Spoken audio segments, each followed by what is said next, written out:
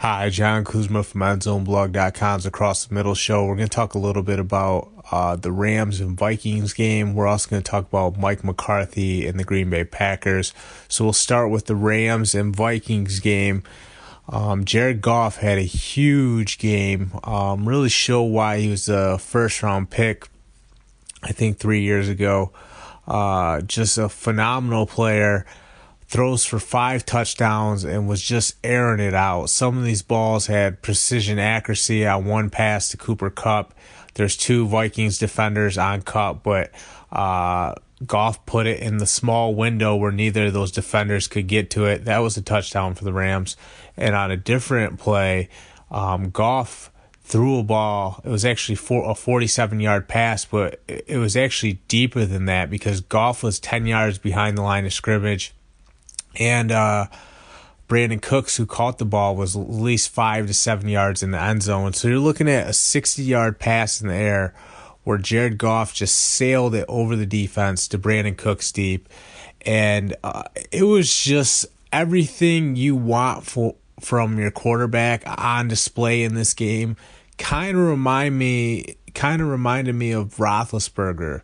How Ben Roethlisberger has that tremendous arm strength and just airs it out, heaves these throws downfield, and then obviously the receiver runs under it, which was Brandon Cooks in this case, who, wow, that guy can flat out fly.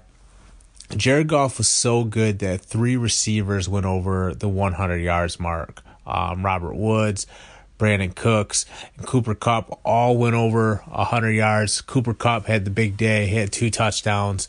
The other guys, Woods and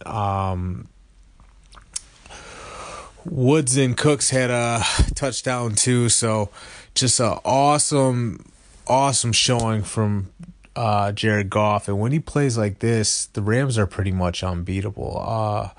That defense really showed up late in the fourth quarter too. Early on, Minnesota was actually gashing this Rams defense a little bit. They scored on the opening drive. They were putting up points in that first half. But the difference maker is actually in the third and fourth quarters when everybody else is tired. That Rams pass rush comes alive. Aaron Donald had 2 sacks. Ndamukong Suh had a sack too. It was just awesome.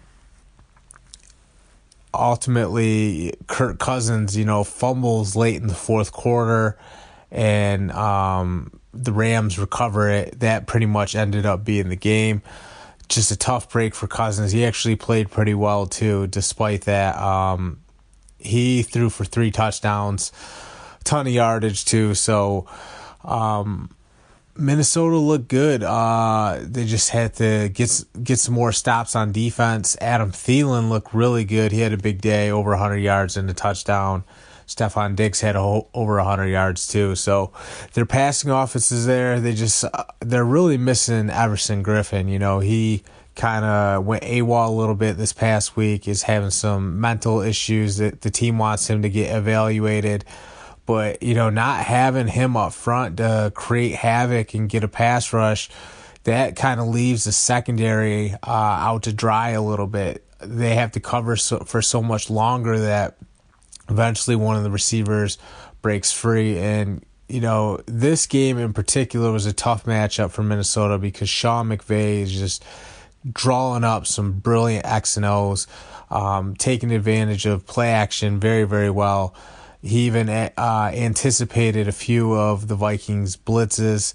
On one play, he actually ran a screen to Gurley. Gurley turned that into a huge gain for the Rams offense. So just not the right matchup for Minnesota.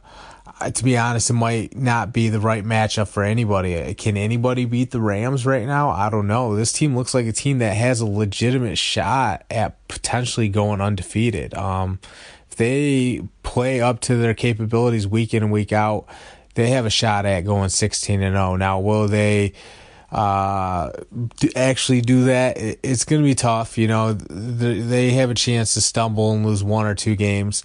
But if they do put it all together and go 16-0, do they have a shot to complete the playoff run too and win a Vince Lombardi trophy? Only one team has went all the way after going undefeated. That was the 1972 Miami Dolphins, I believe. Believe it or not, 4 teams have finished the regular season undefeated. If Los Angeles did it, they would be the 5th. So only one of those teams, like I said, won it all. That was the Dolphins. So it's been done. It's it's very possible.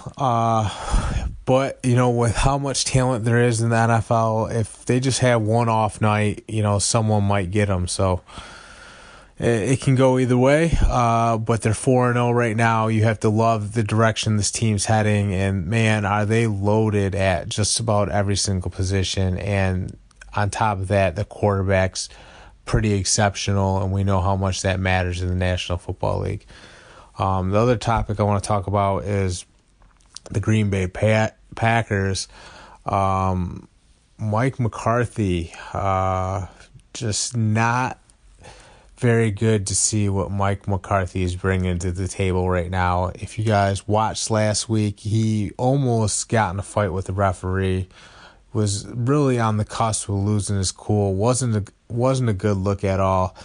And you have to wonder what kind of message that's sending to his team. When the head coach is out of control, usually the team's going to follow suit. So he's got to do a better job of being poised and being under control and not letting the stress and the pressure get to him.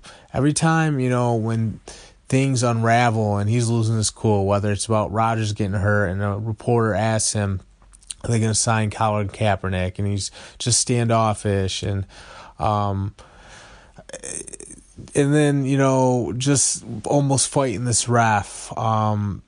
It's getting to the point where it's pretty obvious that Mike McCarthy's trying to emulate Bill Belichick and how Belichick conducts himself. But when you see Belichick being kind of standoffish and having an attitude with the press, everybody takes it with a grain of salt because the guy has won 5 Super Bowls. Mike McCarthy has won 1 Super Bowl, but he's really kind of riding Aaron Rodgers' coattails. When Aaron Rodgers goes down, Mike McCarthy is dead in the water. When Tom Brady went down, Belichick still pumped out a winning season with Matt Castle. So for Mike McCarthy, to try to emulate all Belichick's methods, it's kind of frustrating to watch because he doesn't carry the he doesn't carry the same weight that Bill Belichick does. At some point,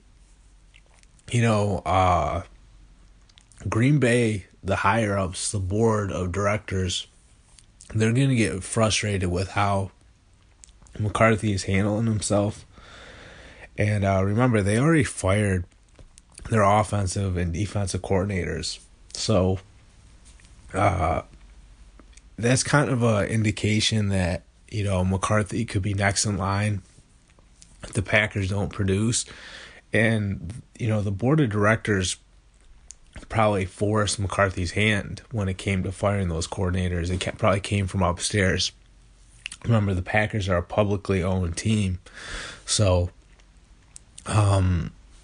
they have a board of directors and shareholders instead of just one single owner. So the feedback is probably saying, hey, we don't like the direction the team is heading, and every time Rodgers gets hurt, McCarthy doesn't do a good enough job keeping this team competitive.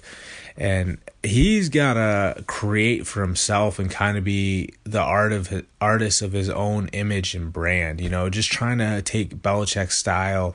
And you see a lot of coaches do it these days. Just try to be a hard-nosed type of coach, but players don't respond as well to that anymore. And in McCarthy's case, almost fighting a ref, just being a jerk to the press. And, even though Belichick is kind of standoffish, a lot of times he's not necessarily lashing out at the press. He's just kind of being not. He's kind of just not giving up too much information and keeping everything in house and just being short with the press. It's rare that you're going to see Belichick lose his cool to the point where he's almost going to fight a referee. So Mike McCarthy, that was a huge strike against him. It just seemed like he's borderline out of control, and he just hasn't done a good enough job with his team.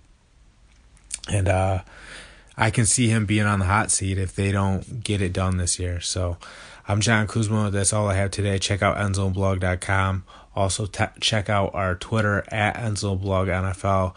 I appreciate it. Have a great day.